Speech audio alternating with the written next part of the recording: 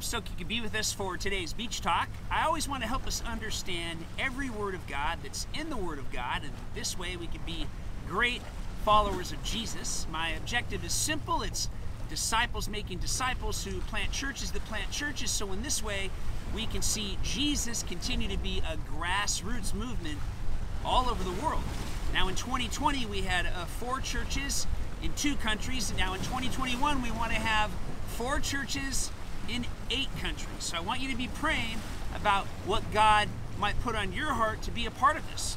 Now, we have 4 trips this year, 2 trips to El Salvador in June, a trip in Indonesia with a date to be announced this summer, and a trip to Bangladesh this December. God is going to use the people involved in ocean water to help people get their water from the ocean and to start beautiful beach churches in other countries.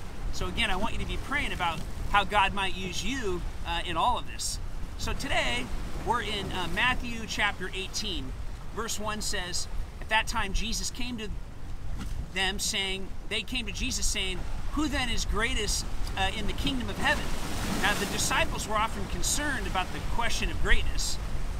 They seemed to ask this question thinking that Jesus has already chosen one of them as the greatest, as if they wanted Jesus to decide among them who it was going to be. And that's what we do, isn't it? All the time we wonder who's the greatest, who has the most followers, who has the most influence.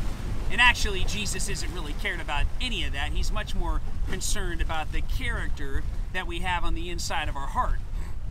So the disciples wanted to know who would hold the highest position in the administration that Jesus was going to establish. Now, a lot of them thought that it would be a political kingdom, but he points this out that this isn't the case. Jesus called a little child to him and said, in the midst of them, he said, assuredly I say to you that unless you become like a little child, you will by no means enter the kingdom of heaven. So therefore, whoever humbles himself as a little child is greatest in the kingdom of heaven. Now, Jesus might have answered the question, who is the greatest, by, pointing to himself. He could have just said, look guys, I'm the greatest. I made all of you. But he didn't do that. Instead, he does an object lesson where he points to a kid. Now, the fact that the child came when Jesus called says something about Jesus.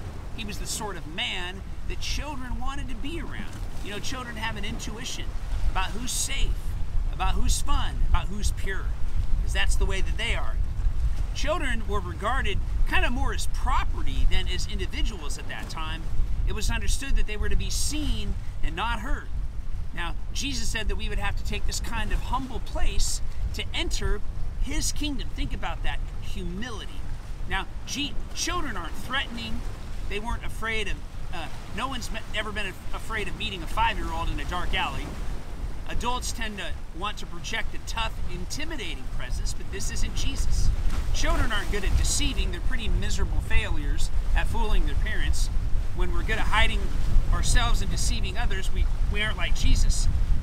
One Bible commentator said that the child is held up as an ideal, not of innocence, purity, or faith, but of humility and unconcern for social status. Now think about that. An unconcern for social status is a prerequisite to wanting to enter the kingdom of God or to be a follower of Jesus. Wow. So whoever humbles himself as this little child is the greatest in the kingdom. Now Jesus then addressed the issue of greatness. When we most fulfill the humble place a child had in that culture, we are then on our way to greatness in God's kingdom. Now Jesus humbles himself does not refer to arbitrary asceticism or phony false modesty, but the acceptance of an inferior position. Now we know that one man was actually the greatest in the kingdom. It was Jesus himself. That means that Jesus himself was humble like a little child. He wasn't concerned about his own status. He didn't have to be the center of attention. Wow, what a word for our time.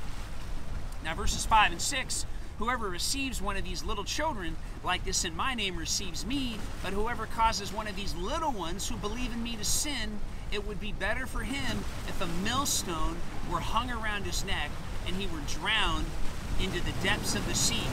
Now the sea is very windy, high tide, and really a lot of swell today. It's acting up behind me. So this is a great illustration. So now how we treat those who are humble like children shows that we can think about the nature of Jesus. It's easy to actually despise the humble. They're losers, or they're the kind that will never make it in our competitive and aggressive get-ahead culture.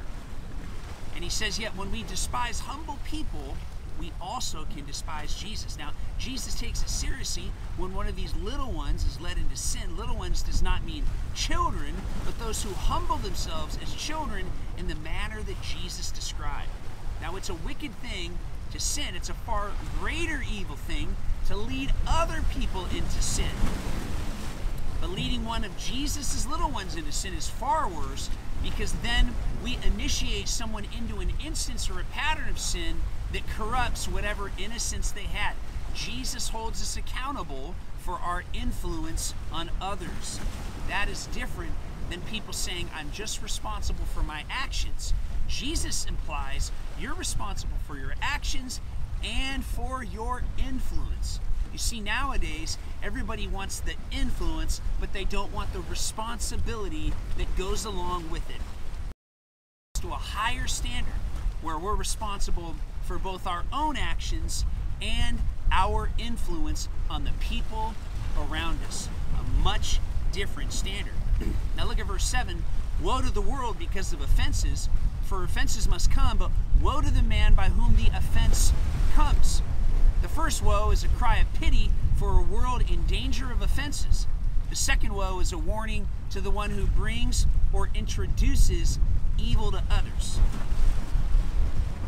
We live in a fallen world, and it's inevitable that sin and hurt and offenses come, yet the person who brings the offense is guilty before God and has no excuse. This teaches us that we can let go of anger and bitterness for what people have done against us. God promised to deal with those by whom the offense comes. God will judge all men. If God promises to deal with those who offend his own, it shows that he defends and protects his own. This teaches us that in Jesus Christ, no other person can wreck our life. If they bring offenses in our life, God will deal with them, but not forsake us in time and eternity. Now verses 8 and 9, now if your hand or your foot causes you to sin, cut it off and cast it from you. It is better for you to enter into life lame and maimed, rather than having 2 hands and 2 feet to be cast into everlasting fire. And if your eye causes you to sin, pluck it out and cast it from you, for it's better if you enter into life with 1 eye, rather than having 2 eyes and be cast into hell, into the fire. Now what's Jesus saying here? Now, some people only keep from sin if it is easy or convenient to do it. Jesus warns us that we must be willing to sacrifice in fighting against sin, that nothing is worse than facing the wrath of a righteous God. It really is better to sacrifice in the battle against sin now than face the punishment of eternal life later, or eternity later. Now there's significant problems in taking these words literally, and the problem is that cutting off your hand or a body part as a way of solving your sin problem wouldn't be going far enough. You could cut your hand off and your foot off, but you can never turn off your mind. It's why our minds need to be renewed by Jesus and his way of thinking in our life. It's why we need the Lord, his word, and the Holy Spirit working in us and through us every single day. God wants to cut off the source of sin. It starts in our thinking and works its way out in our life. So it's a metaphor for being ruthless with dealing with sin. Now verse 10, now take heed that you do not despise one of these little ones, for I say to you that in heaven their angels always see the face of my Father who is in heaven. Because God's mind and eye is always on his little ones, we do well to treat them with love and respect. Now God is the humble, just like he protects us. Now verses 11 through 14, for the Son of Man has come to save that which was lost. What do you think? If a man has 100 sheep and one of them goes astray, does he not leave the 99 and go to the mountains to see the one that is straying? And if he should find it, assuredly I say to you, he rejoices more over the one sheep than the 99 who did not go astray. So even so, it is not the will of God who is in heaven that any of these little ones should perish. Now, this story demonstrates the value that God places on individuals. Jesus exhorts us to reflect the same care. Now here, Jesus emphasized the love and care we should have for all in the Christian community. If we should find it, assuredly I say to you, he rejoices more over that sheep. The shepherd was happy when he found the one sheep. He wasn't angry or bitter over his hard work or lost time. His joy was overflowing. He was excited about it. Now this parable shows us the character of God's love.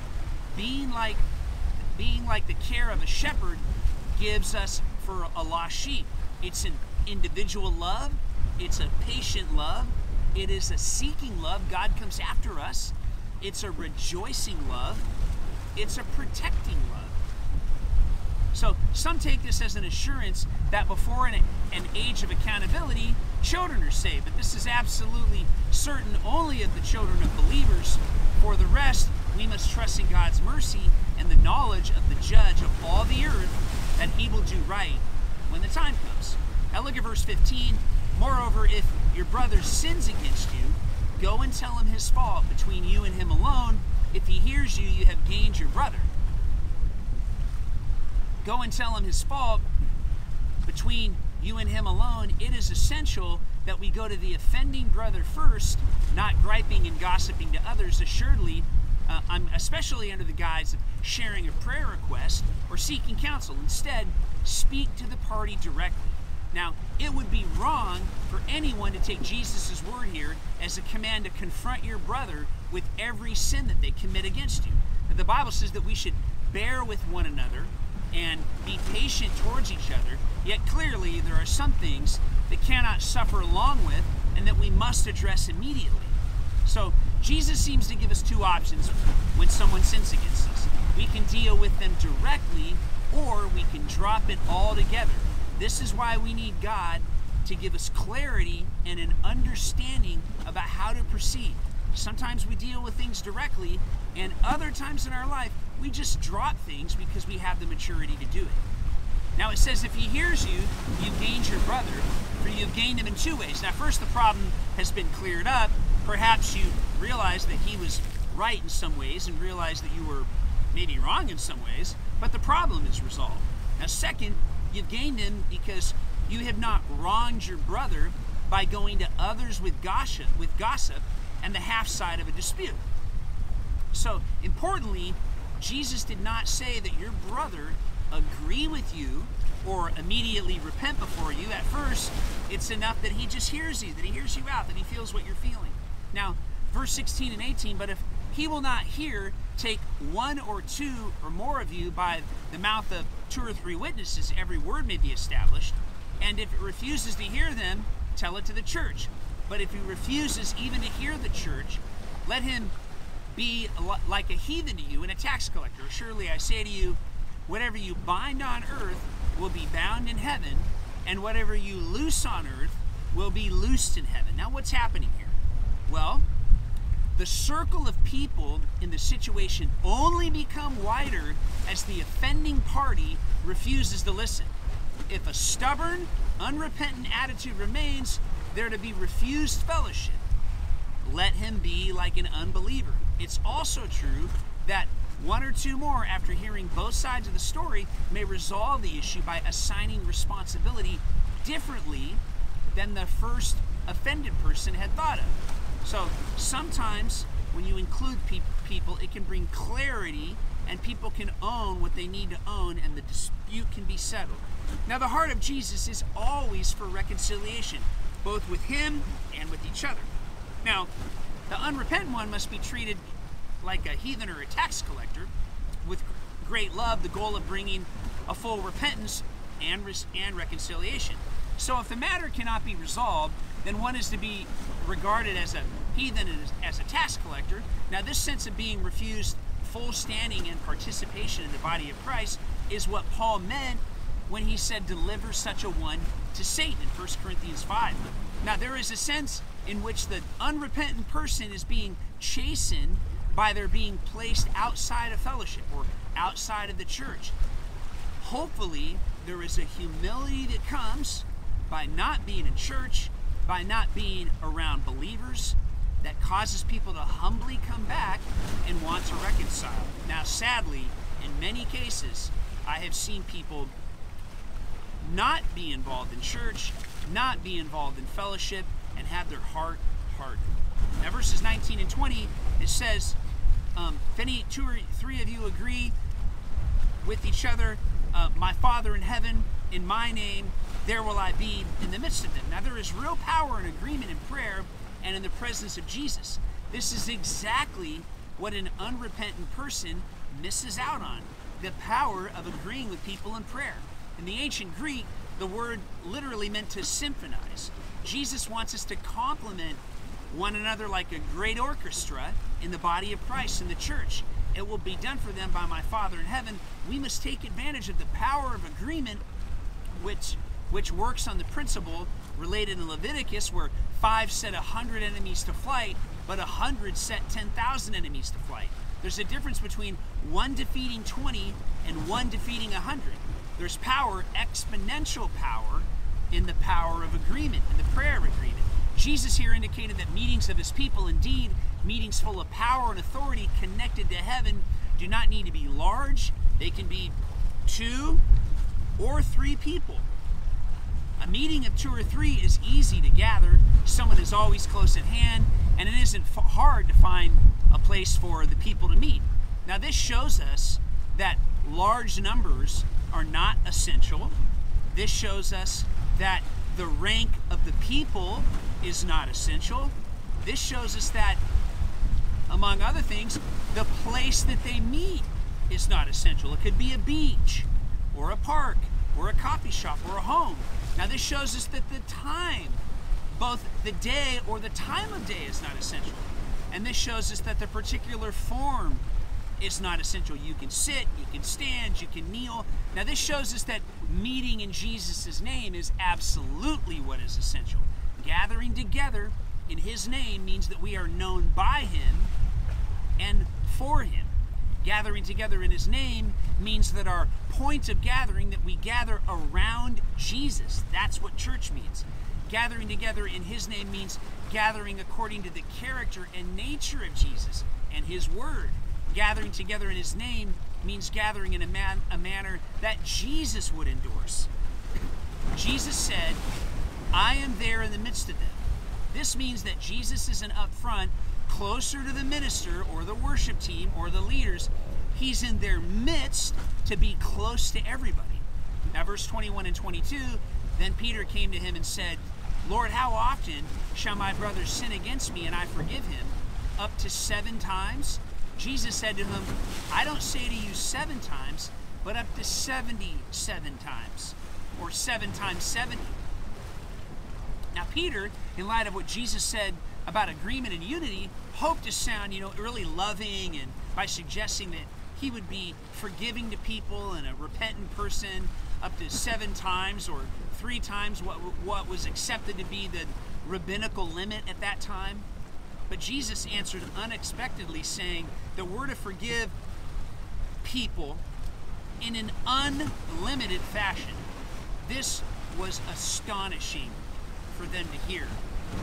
That just in the same way that God's grace to us is unlimited, our forgiveness to others is to be the same. Now, verse 23 and 24, therefore the kingdom of heaven is like a certain king who wanted to settle accounts with the servants, and when he had begun to settle accounts, one was brought to him who owed him 10,000 talents. Now, the king in this parable expected his servants to be faithful and honorable in the way that they conducted his business.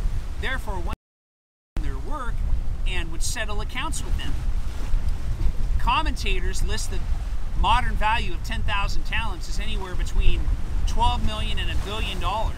Now, this clearly represents an unpayable debt, just like our sin in the past. Verses 25 through 27, but as he was not able to pay, his master commanded that he be sold, his wife and his children and all that he had, and that the payment be made. The servant fell down before him, saying, Master, have patience with me, and I will pay you all. Then the master of that servant was moved with compassion and forgave him the debt. So his master commanded that he be sold. Of course, this man was not able to pay. Therefore, the master commanded to sell the debtor, his family, and all that he had. This would not satisfy the debt. Slaves were sold at their top price, were sold at a talent each. Yet it would bring some measure of justice if he'd gotten a little bit for what he owed. But the promise of the servant made no sense. He spoke as if he needed more patience, that if he were given enough time, he would actually be able to pay his massive debt. The disciples listening to Jesus would think of this in hilarious terms or humorous terms. The master of that servant was moved with compassion. He released him and forgave him the debt. The master showed mercy prompted by compassion, forgiving a debt that he could obviously never repay, despite whatever promises the servant had made. Now, verses 28 through 30, but the servant went out and found one of his fellow servants who owed him 100 denarii, and he laid hands on him and took him by the throat, saying, "Pay me what you owe me." Then his fellow servant fell down at his feet and begged him, saying, "Have patience with me, I will pay you all of it." And he would not, but went out and threw him into prison until he should pay the debt. Wow. The servant who had just been forgiven an unpayable debt went out and found the one who owed him money. Upon meeting him, he immediately assaulted him, took him by the throat, and demanded repayment. Now, 100 denarii was roughly 100 days' wages. This was not an insignificant amount, but it was almost nothing compared to the debt that he had just been forgiven of. This is how we act when we let God forgive us, but we don't want to forgive other people. The man who owed the smaller debt used the exact same plea and promise that brought mercy to the man who had the greater debt, but it gained nothing. And the servant put the man into debtor's prison.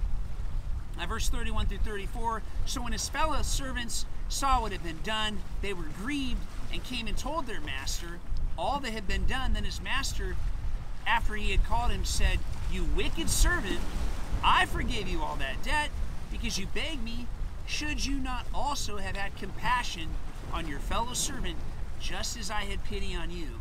And angry and delivered him to the torturers until he should pay all that was due to him. There is no mention in the parable of the first servant's conscience bothering him about his conduct, and yet it was his fellow servants that recognized the wrong that was done. Sometimes we are painfully and to our embarrassment blind to our own sinful conduct. Wow. When the master heard of this, he was understandably angry. It was just wrong for a man who had been forgiven so much to then be so unforgiving. He then forgave the first servant what he deserved, justice instead of mercy. Now, verse 35, so my heavenly Father also will do to you if each of you from his heart does not forgive his brother his sins. So the principle is clear. God has forgiven such a great debt that any debt owed to us is absolutely insignificant in comparison.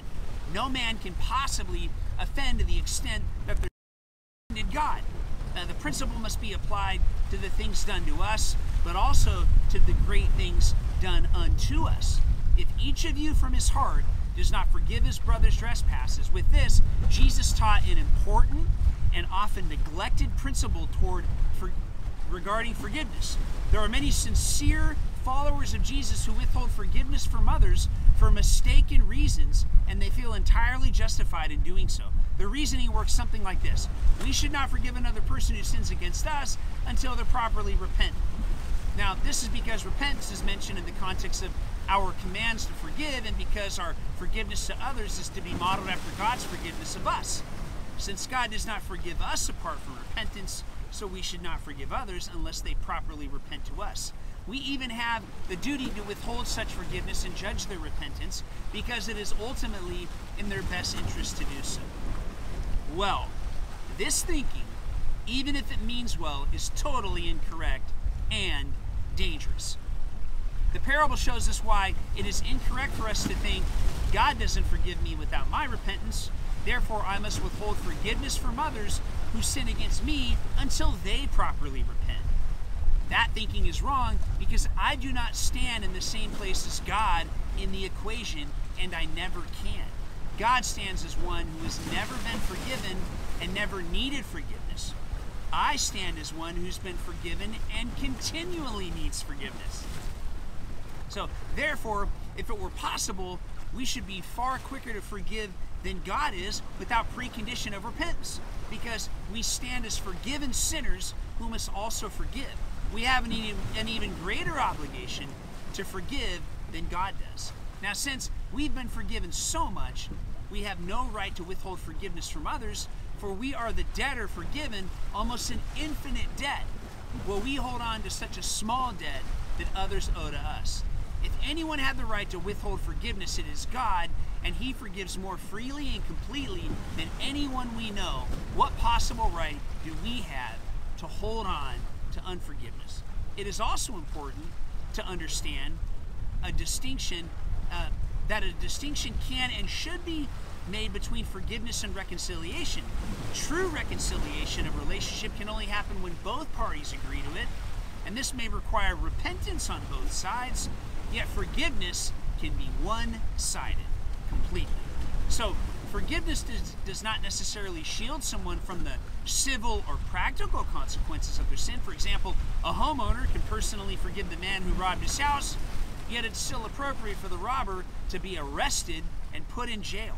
On a personal level, forgiveness is required. On a civil and societal level, the man should be punished by the authorities.